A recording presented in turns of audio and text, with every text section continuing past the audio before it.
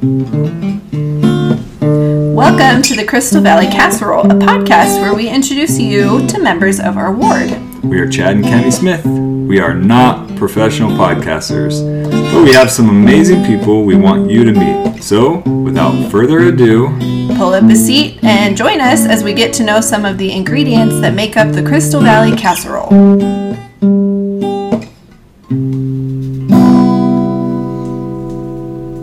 All right, well, welcome back to another episode of the Crystal Valley Casserole. School breaks are like 2 weeks. Crystal Valley Casserole podcast breaks are like 2 months. So we're excited to be back. It's been a long time since we've done an episode, but we're really excited to have Elder Swart and Elder O'Neil here with us. Looking forward to getting to know them a little bit better. Yeah, so let's see. Elder Swart, you've been in our ward for a transfer or two? Yeah, transfer and a half. Okay, and then Elder O'Neil, you've just been here for a couple like 3 weeks. Yeah. 3 weeks, okay. Well, we're super excited to kind of get to know you a little bit better and introduce you to members of our ward. And we'll just go ahead and get started. And why don't you guys kind of tell us a little bit about where you're from and maybe some things that were unique about your growing up, maybe a little bit about your family. Okay. Elder Swart, why don't you go first? Yeah. Okay, so I'm from Southern California. There's 6 siblings of mine. There's 3 older and 3 younger, so I'm right in the middle. And I love the beach in California, so that's something I actually miss. Like to go boogie boarding, and that's kind of a fun time.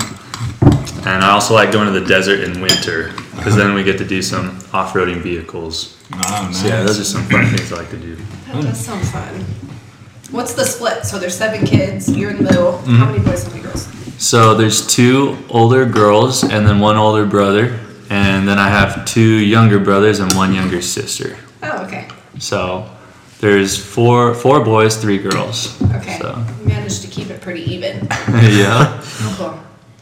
What part of California did you say? So it's close to Los Angeles. It's called Rancho Cucamonga. That's the city I'm in. So. Rancho Cucamonga. Wow. Great. Thank you. How about you, Elder O'Neil?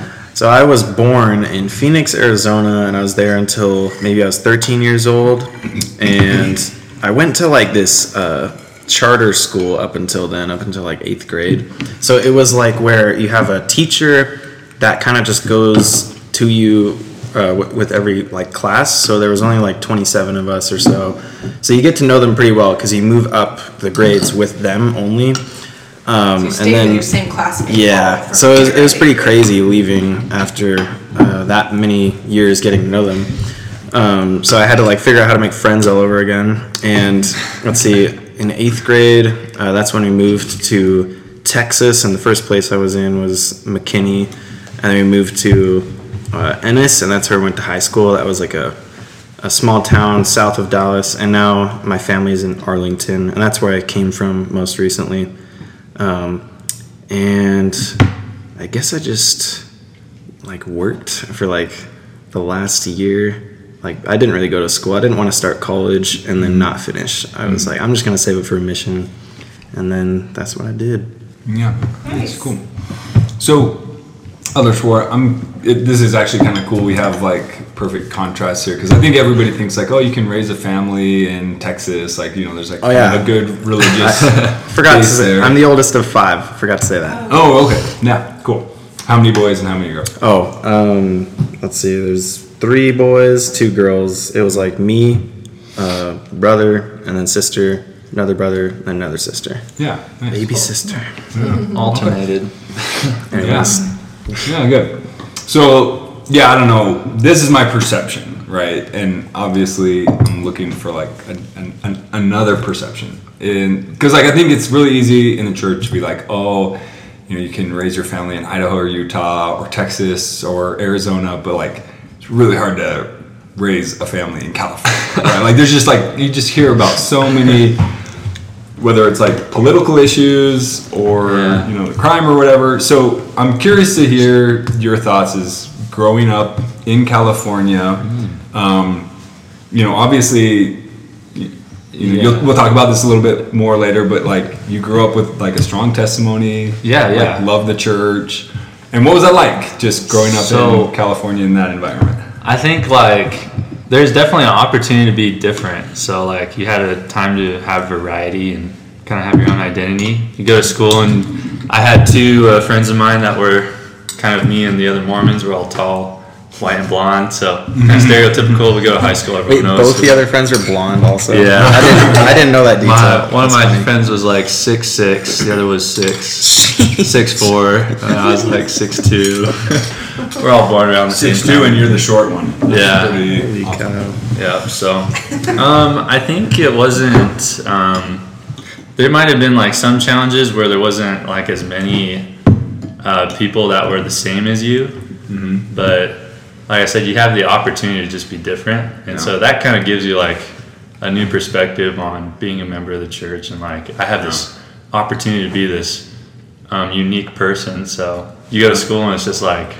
everyone knows you're kind of different, and you didn't mind that, and it wasn't. It probably actually felt great. It's like, yeah, I'm this is me, you know, and so I don't know. There are still times where you get to meet with maybe some other stakes, and you'll see a lot of youth, and that's kind of exciting. But yeah, I'm not sure what exactly Utah looks like, but California, the boundaries are still really big. We just kind of get everyone we can, and yeah. Well, I really hope so. I don't know how many like youth in our ward listen to these podcasts. I have no idea, but I teach seminary, and that is something that I hope that my seminary kids can learn, and maybe I'll play this for them, because I think I definitely get the vibe from them that they think like, man, it's hard, like we're weirdos or whatever, you know.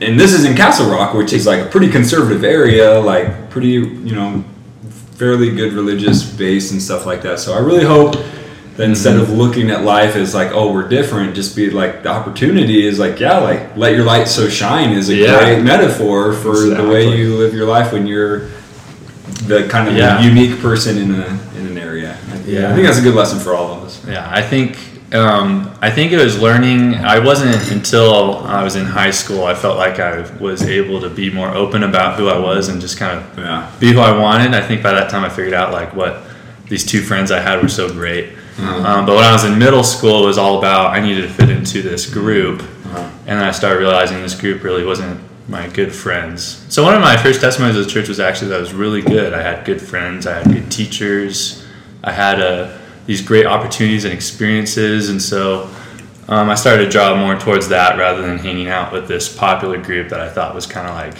this is what I wanted to be, but instead I knew that I wanted to actually be part of the church. So yeah, that's kind of a little journey. That's cool. So, and then Elder O'Neil, so like I like did the, you know, this is my perception, this is kind of stereotypical of what people think, but what's your like experience? Because it's still hard growing up as a teenager in the church, no matter where you're at. And so what would you add to that conversation about just being unique? I was gonna say with like what you were talking about, like with your kids thinking that they're like, man, we're just weirdos and they don't want to share it. I think I kind of felt the same way when I was going through high school. It was probably after high school that I felt like, man, like if I could go back in time, I'd probably be a little bit more open, because I was kind of closed off to people. I had like a select friend group that I trusted, and the main thing that they noticed from me was that I was, they said a lot that I was like nice, and I didn't cuss, and they would always ask me like, why don't you like swear? And so that was something that would lead to a conversation. I was actually reading in one of my journals this morning that one of my friends named Brandon, I was able to share to him what a ward meant. Like he had never heard of our religion at all. I was like, dude, seriously? Like I've never met someone who's not heard the word like Mormon, like who doesn't know anything about it. So that was pretty crazy. Yeah, it's a good opportunity. But yeah, not everything like moved us forward. Now, of course, being on a mission, it's like you look back and you're like, man, I had so many opportunities that I could have seized. It's ridiculous. But I had some pretty good friends. They just weren't members in school, at least. I did have like a really good friend in the church though that eventually came to that school, but then he like left because he wanted to go somewhere else. But it wasn't too bad. I wasn't as like open as Elder Swart probably. It was like if we were one-on-one, that's when I would kind of talk more about it and be like, yeah, I'm part of this church. I can actually remember one time where I explicitly said, no, I'm not a member, and I felt terrible afterwards. Oh, no. So I never did that again, which is a good thing. Lesson learned. That's Yeah. good though. Yeah, I mean, you learned that doesn't make you feel that good. It made me feel terrible. Yeah. Oh, cool. Great. Yeah, awesome. Okay. Well, share with us a little bit about, and I guess we kind of alluded to this, but just how you kind of gained your testimony, or maybe anything growing up that was especially formative. If there's anything that stands out. Okay. I'll probably have you go first. I need to collect my thoughts. I think, like I was talking about, I started to recognize that the church was at least good, and I felt like I was feeling the spirit of confirmation, like, yeah, this is the right place, this is where you want to be. So I kind of just drew near to that, and that kept me going pretty strong. And then by the time I was 12, I actually had an experience where I'm about to receive the priesthood, and for some reason it just kind of like hit my heart really strongly, like I need to know whether or not this is true, because this power that they're talking about that I'm about to receive, like I want to know that this is like legit, like this can't just be somebody giving me the priesthood and I don't know, they're just making it up. So I was kind of having this crisis of myself. I was having this faith crisis, and I went to my mom for answers, and she was really good. She was able to help me answer a few things. My dad was able to answer a few things. I still wasn't satisfied. I was kind of taking this month of time to try to process, is this really the truth? And then my mom shared a scripture with me that finally like helped me break free from this kind of crisis, and she shared with me 2 Timothy 1:7. It says, "For God hath not given us a spirit of fear, but of power and of love and of a sound mind."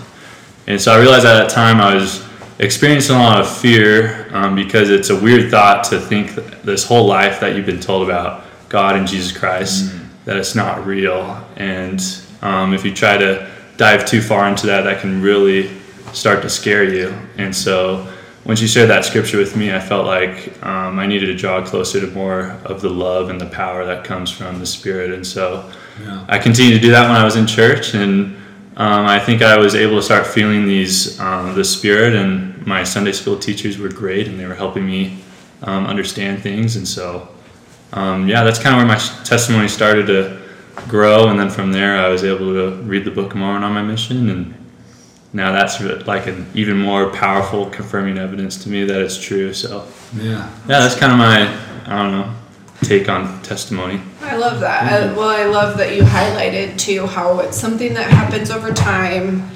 and gradually. And also I love that you talked about kind of the choice you made to draw closer to the things that that were creating feelings of love and strength and those things that come from God, and how it can be also really tempting to get pulled into the other stuff too that creates a lot of doubt and fear.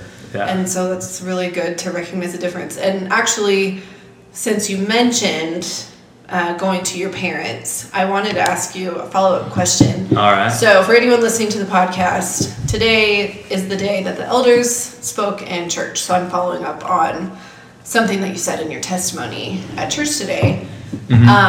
But you said, I'm paraphrasing, but you said something like, my mom always taught us to feel for and follow the Spirit. Exactly. And I wanted to know how she taught you that, if it was explicitly teaching or example. How did she teach you that? I think part of it was example. I could definitely, my mom had a very strong testimony, and I could see it.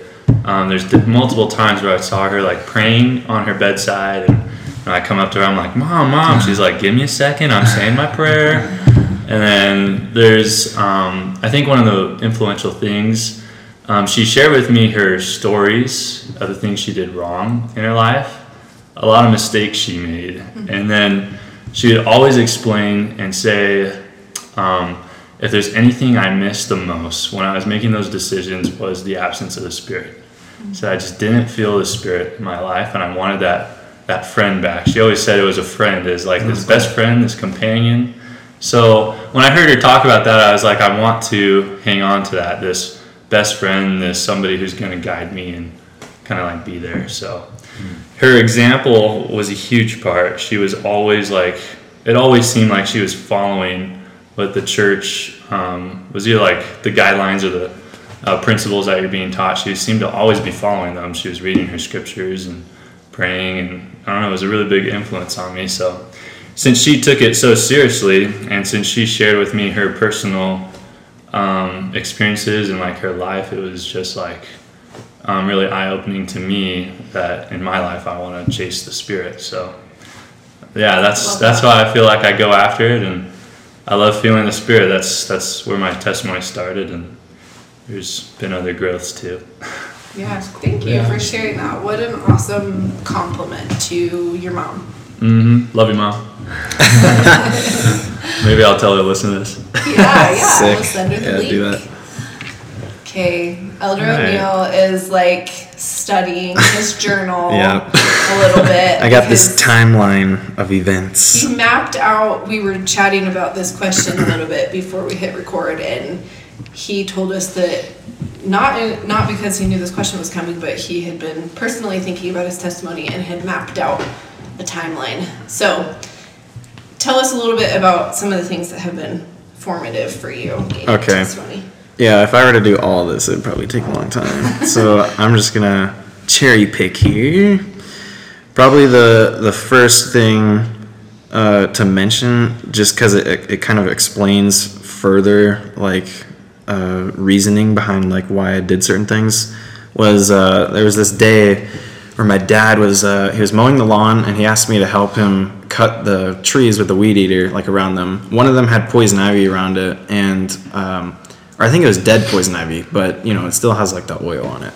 So I just kind of went over there, and I had never had a poison ivy reaction before that, and I honestly, like, I kind of felt like invincible when it came to like getting allergic reactions or getting like a broken arm from something, because the worst thing that ever happened to me was like a fractured wrist from playing like soccer or something. But so I wasn't afraid, and I was just cutting around it. And then when I went inside, I think it was my game day or something, and so I postponed taking a shower because I was able to play video games right there. My dad was like, dude, you gotta take a shower, man. And I just like, I don't care. And so took a shower later, and then I woke up the next morning with like actually I think it was over time a rash started to build like in my, what is this part of your arm called? Like inner elbow? Your elbow. Okay. Yeah.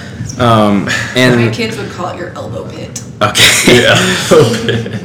But I wasn't the one really. I didn't think it was that bad because like it had been dry there in the past, but it was like starting to get worse. And then someone at a service project pointed it out. He's like, "That looks like a poison ivy reaction." I was like, "No, that's not." What? And then he was like, "Yeah, that's poison ivy." I was like, "Dang!" And so 3 weeks later, the poison ivy reaction is supposed to be done. But by then I had like fat ears, a fat face, and like squinty eyes. I even have a picture of it I might show later. But 3 weeks later, it was almost done.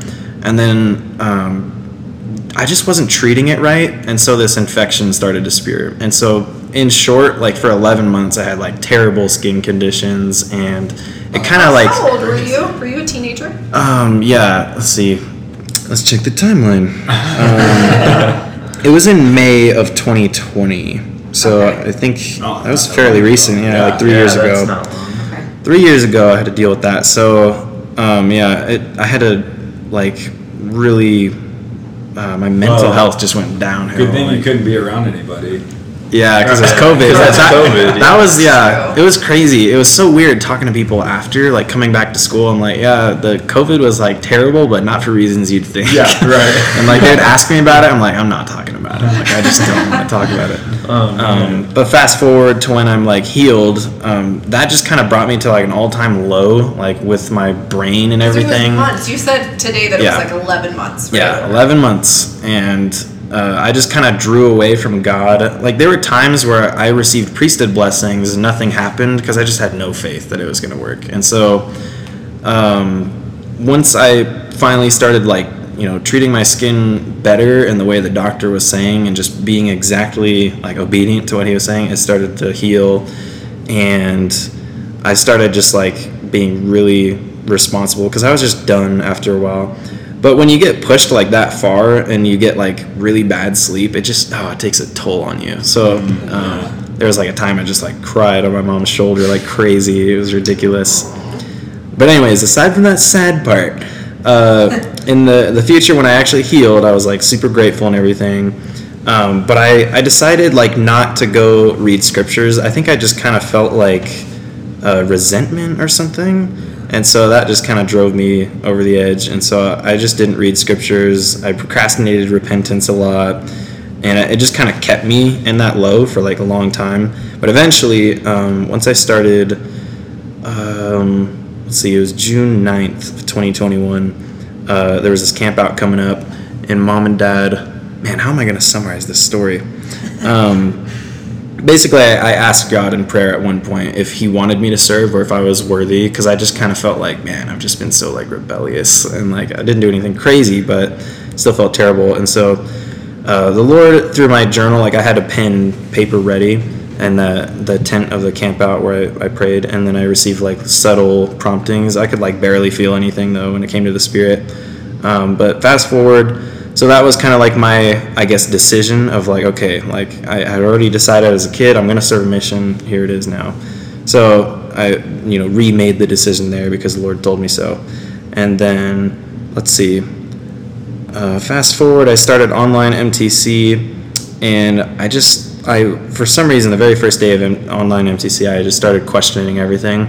And I just kind of realized that I didn't know of an absolute assurity. I was questioning how strong my testimony actually was. And before that time, my friend was trying to convert his girlfriend, and in the process came across and he dove really deep into that. And he was able to find like answers to all his questions, and actually was able to baptize his girlfriend, which is pretty awesome. Like I got to watch that whole story unfold. It was insane. But after that, it got me curious, not just to but more so to like what was making people leave, or the other side. So I had access to the computer because we're doing Zoom lessons. So I just kind of in my free time would watch like ex-Mormon videos, and it was not healthy at all. It just kind of added on to my skepticism. And so, but I felt like if I was going to search for truth, I might as well understand the other side. So that's why I kind of did it, but it wasn't like super smart. I think it just made my search for truth take longer.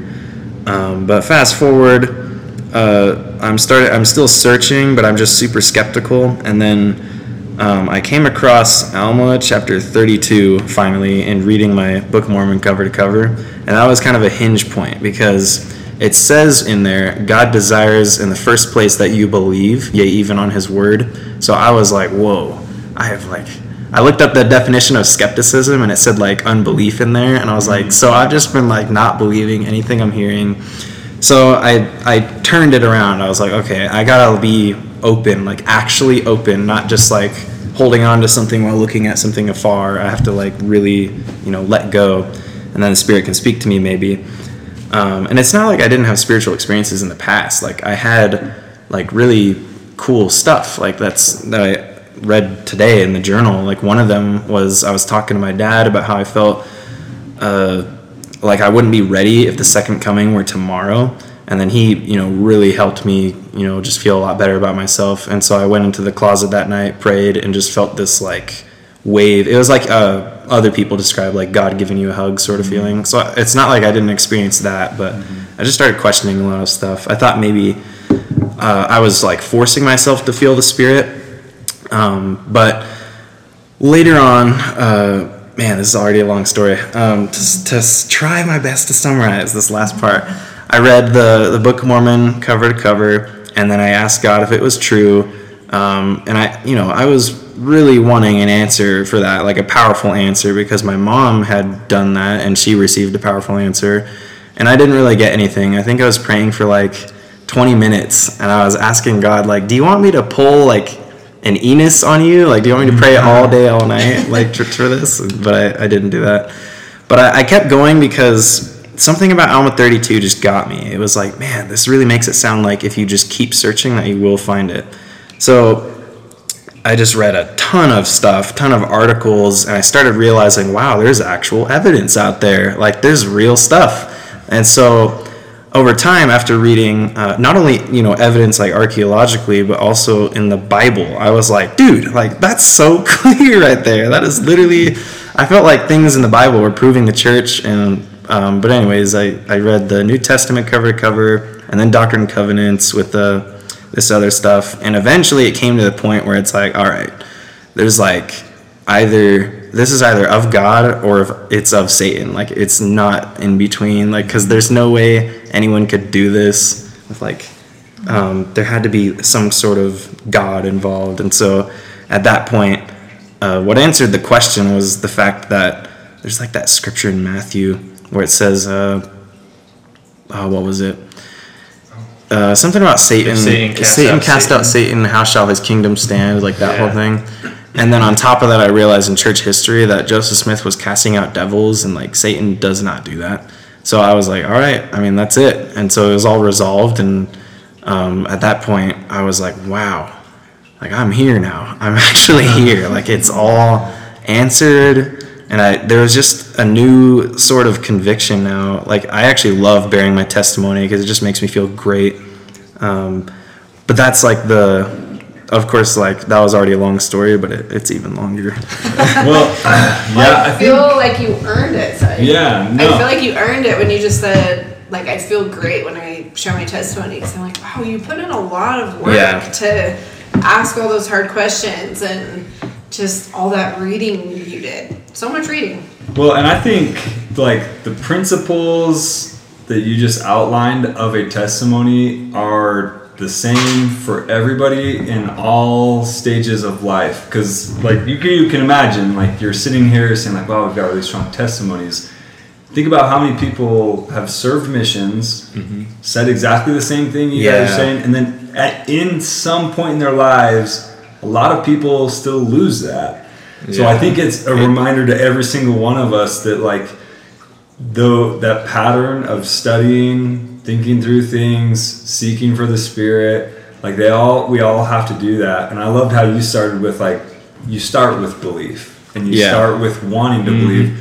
Because I found myself in that situation so many times in life after my mission. Like, I've had lots of great spiritual experiences, and then you still have to just be like, well, I still want to believe, so, like, I need to push through this hard time. So I just think the outline of the principles, the steps that you took, is timeless. And definitely lasts. Appreciate that. It's true. We can be biased towards doubting our faith or doubting our doubts, right? Yeah. And so I think it was annoying. I was like, man, why is my brain like this? Like, I just naturally, as soon as I learned something, I would fact check it like crazy in my mind, just naturally. I couldn't, like, help it, because it was like, man, like, I have to make sure, like, because so if I was ever, I look back and I'm like, man, Joseph Smith must have been, like, the most impressionable guy in order to be called by God. Because if he called someone like me, it would be like, okay, one more time, like, just like, do I have to, like, I could not do it. I think also a question that just came to my mind hearing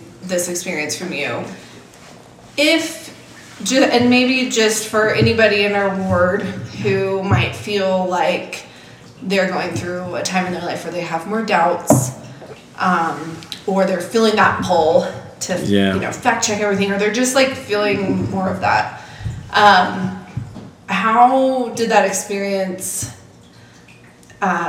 shape you and help you grow? Oh, man. Like, the whole testimony experience? I guess my thought was, do you regret having that experience now? No, I don't. I would say, like, I don't think looking into the ex-Mormon videos was probably that necessary in order to get where I am now. Although, me being the way I am, I probably would have looked into that, like, later if I didn't do it then. Because I'm just like that. Like, I'm curious. I want to hear all the different perspectives. That's just kind of like a thing in me. I have this thirst for knowledge, whether it's from other sources or this one. But yeah, I mean, I don't regret, like, how it all turned out. Sometimes I wish it happened maybe, like, way more before my mission, because then I could have probably helped a lot more people. because it was maybe like 2 transfers in to my mission where I finally actually felt like, whoa, like, okay, this is it. And then I kind of like took off from there gradually. But I'm super grateful. I'm always grateful for how patient the Lord was, especially. I was kind of aggressive with my search for answers. Like an MTC, I would ask like pointed questions to the teacher. It was probably not respectful at all, but and I even sent him a long like email apology like after I got my whole testimony thing. I was like, dude, I'm sorry, but I want to tell you I'm here now. I know it's true. And I was like, I bet he's so happy. I taught in the MTC, so I bet your Yeah. teacher is so happy too. Oh, I hope so. You're thriving now. Yeah. Yeah, it was worth it. And all I can say is like if someone is like struggling with either that's anti or just hearing other perspectives, it's all about like you just have to keep going. You can't take anybody else's word for it, honestly. Like you have to keep doing the search for as long as it takes, I feel like, and talk to people who have been through it, like who have been through that sort of experience, because they'll be able to provide better insights. Like for me, when I was trying to find out if the Spirit was real, that answer came a lot later when finally I read something called The Candle of the Lord, and it was talked by Boyd K. Packer, and he basically explained in it that some people think the feeling is manufactured. He was explaining how sometimes a testimony is better found when you just bear it, even though you don't feel like you have one, because the Spirit will replace, with feeling. And so I took that kind of to heart, because I was willing to experiment on anything any of these guys said if they were leaders of the church. But he said the feeling of the Spirit is like perfectly protected with the requirements that have to be met in order to like qualify to feel it. And so cool. Because I kept a journal, I was able to look back and like me, fact check and see that every time I felt that I had met those requirements. And so I was like, okay, that is not a coincidence. So That's really cool. That was kind of a complicated way for me to find that out. Yeah. That's really neat. Thanks for sharing that, guys. Yeah. Let's go ahead and head to the ingredients question. Hopefully you guys kind of had some time to think about that. So ingredients. As this is the Crystal Valley casserole, we like to just kind of find what people think is something they feel like they bring to the table or they bring to the ward, or in this case you bring to our ward, or you could even talk about your mission, right? Like if there's something that you feel like you in particular add. Okay. I don't know. I guess my first thought as a missionary is like, I just love bearing my testimony of like the Book of Mormon a lot. So anytime I'm able to like bear my testimony of the Book of Mormon, I'm like always trying to do that because it's just so true. I think like talking about like this kind of like conversion story with Elder O'Neil, like it's just so important to feast upon the words of Christ. Like you said, don't give up when you do have a question. There was one time in life where I did have a question, and I was asking my mission president about it, and it's a question where even if I had to wait till heaven to get an answer, I was willing to do that because I already knew that some of these things were already true, and there's not really much that was going to take me away from that. So if I did have a question, I went to my mission president about it, and I said like, hey, I'm kind of concerned about this. And then I was able to tell him that if you don't have an answer for me, it's okay. I know I can just wait until I get there. And the Lord has greater purposes in mind. Anyways. That's so if I understand what you're saying correctly, like you feel like it's okay to have questions because you can hold on to the things that you do know are true. Yeah. And you're more than willing to be patient to kind of find some answers to some of the other things that you maybe don't know about. Yeah. I think that's really like a good view to have. Because there are totally things that I just know, like, this is true. Like, I'm not going to give this up just because I heard this one thought. And if, like you're kind of saying, patience, like, I'm willing to wait to get an answer. That's really cool. I mean, after all, like, my first testimony is, well, at least the church is, like, true, or at least the church is good. Like, at least it feels right, and I can at least hang on to that. And, I don't know, kind of the way I built up. I think... good tip from Elder O'Neil too about that is to keep a journal.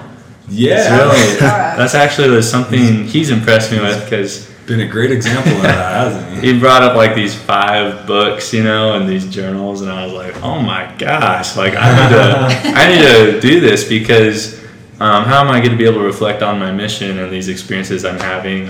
Just goes over my head, so I need to like write this down, and my personal studies, everything. So anyways, journaling is something Elder O'Neill's been able to teach me, so I would hang on to that.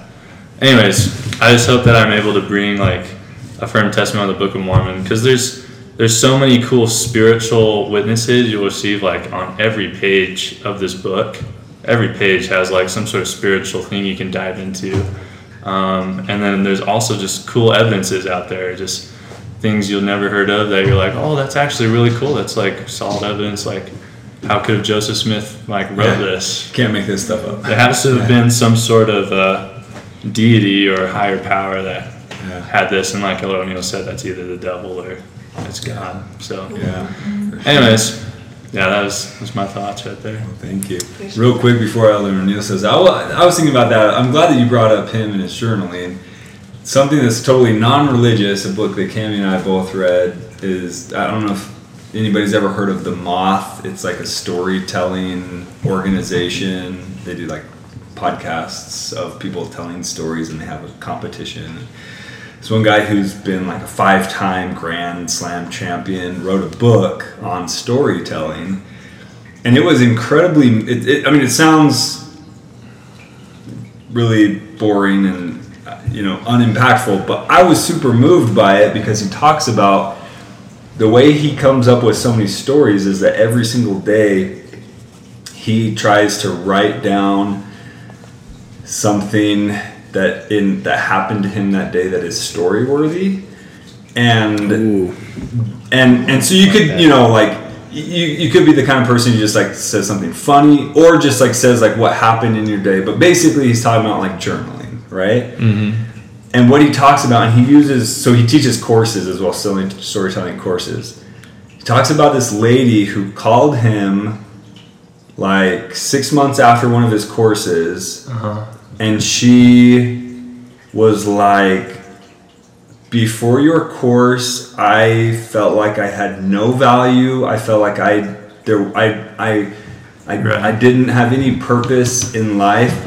And she's like, but I've started to write down in my everyday something that was story worthy. And she said that she now feels like she is living with a purpose, that she sees that she matters. Mm-hmm. And what I'm hearing from Elder O'Neil is like how much we can learn about ourselves and the way God communicates with us.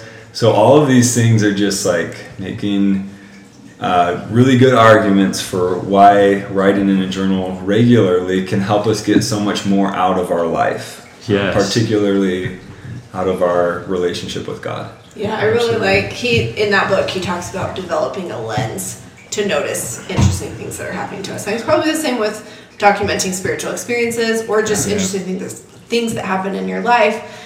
You can go through your life thinking nothing interesting ever happens to me, or I never have any spiritual experiences. But if you're looking for them, and honestly I think it's the same with missionary experiences, where if you're like really looking for them and praying for them, then all of a sudden they're there. Yeah. But otherwise you just miss them. And I think journaling really helps with that. Yeah. It's helped me before write a few sacrament talks. So there's another benefit. There's this one time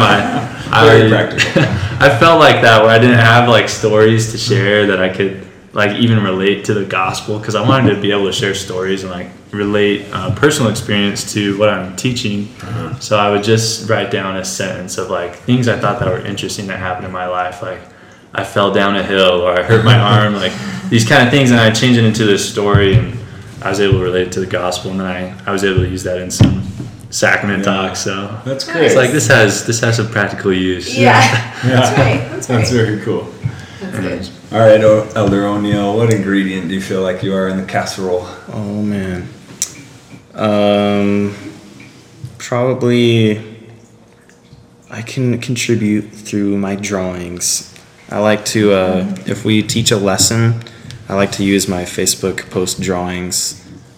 Specifically, This is my favorite one. Of course, not all the podcast people will see it. But cool. I drew the armor of God. Yeah. That's awesome. Is So that that's like always Hebrew? Oh yeah, Writing for on it? faith. Yeah, the shield of faith. Cool. So yeah, that's one example. That's awesome. That's really cool. If you have a link to it, we can share a link in the show notes, I bet. Yeah. That's really neat. I would love for people to be able to see it. But yeah, the more specific like drawings, like when I would teach a lesson about how to get a testimony, I drew 4 pictures of Alma 32 because that was like my favorite chapter at that point now because of how impactful it was. So I drew like the fruit. I always imagined, if you see the picture, I drew it this way, but I always imagined that the fruit being the way it was described would have like this lens flare of like, it would be so bright that it's like, so when you look at it, you're like, dang, it would just look so delicious. So I drew it looking like that. But yeah, I guess that's what I could add. My artistic skills. I love He's it. got some great art to share. Like a lot. Creativity. Yeah, I think what is it, like people are different types of learners, right? Like either audio learners, visual learners, like mechanical or like tactile learners, and like I think everybody needs somebody to teach them in all sorts of different ways. And so like I feel like people who are very artistic kind of bring something about the gospel, about like how to visualize it or how to have a perspective on it that I just can't do because I'm not very artistic. So I think that's great addition. Yeah. What you bring. Thank you for sharing that. I have loved learning a little bit more about both of you, and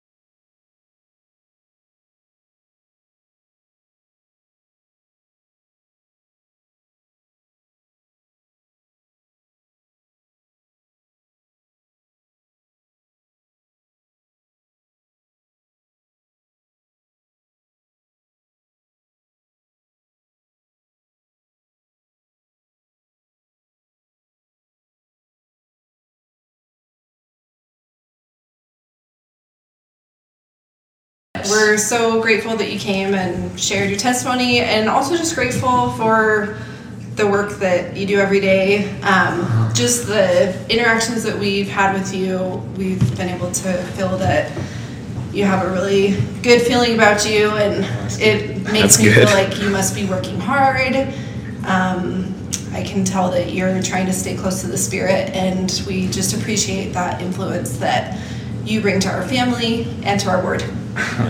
Thank you. Nice. That was very nice. Thank you. It was wonderful.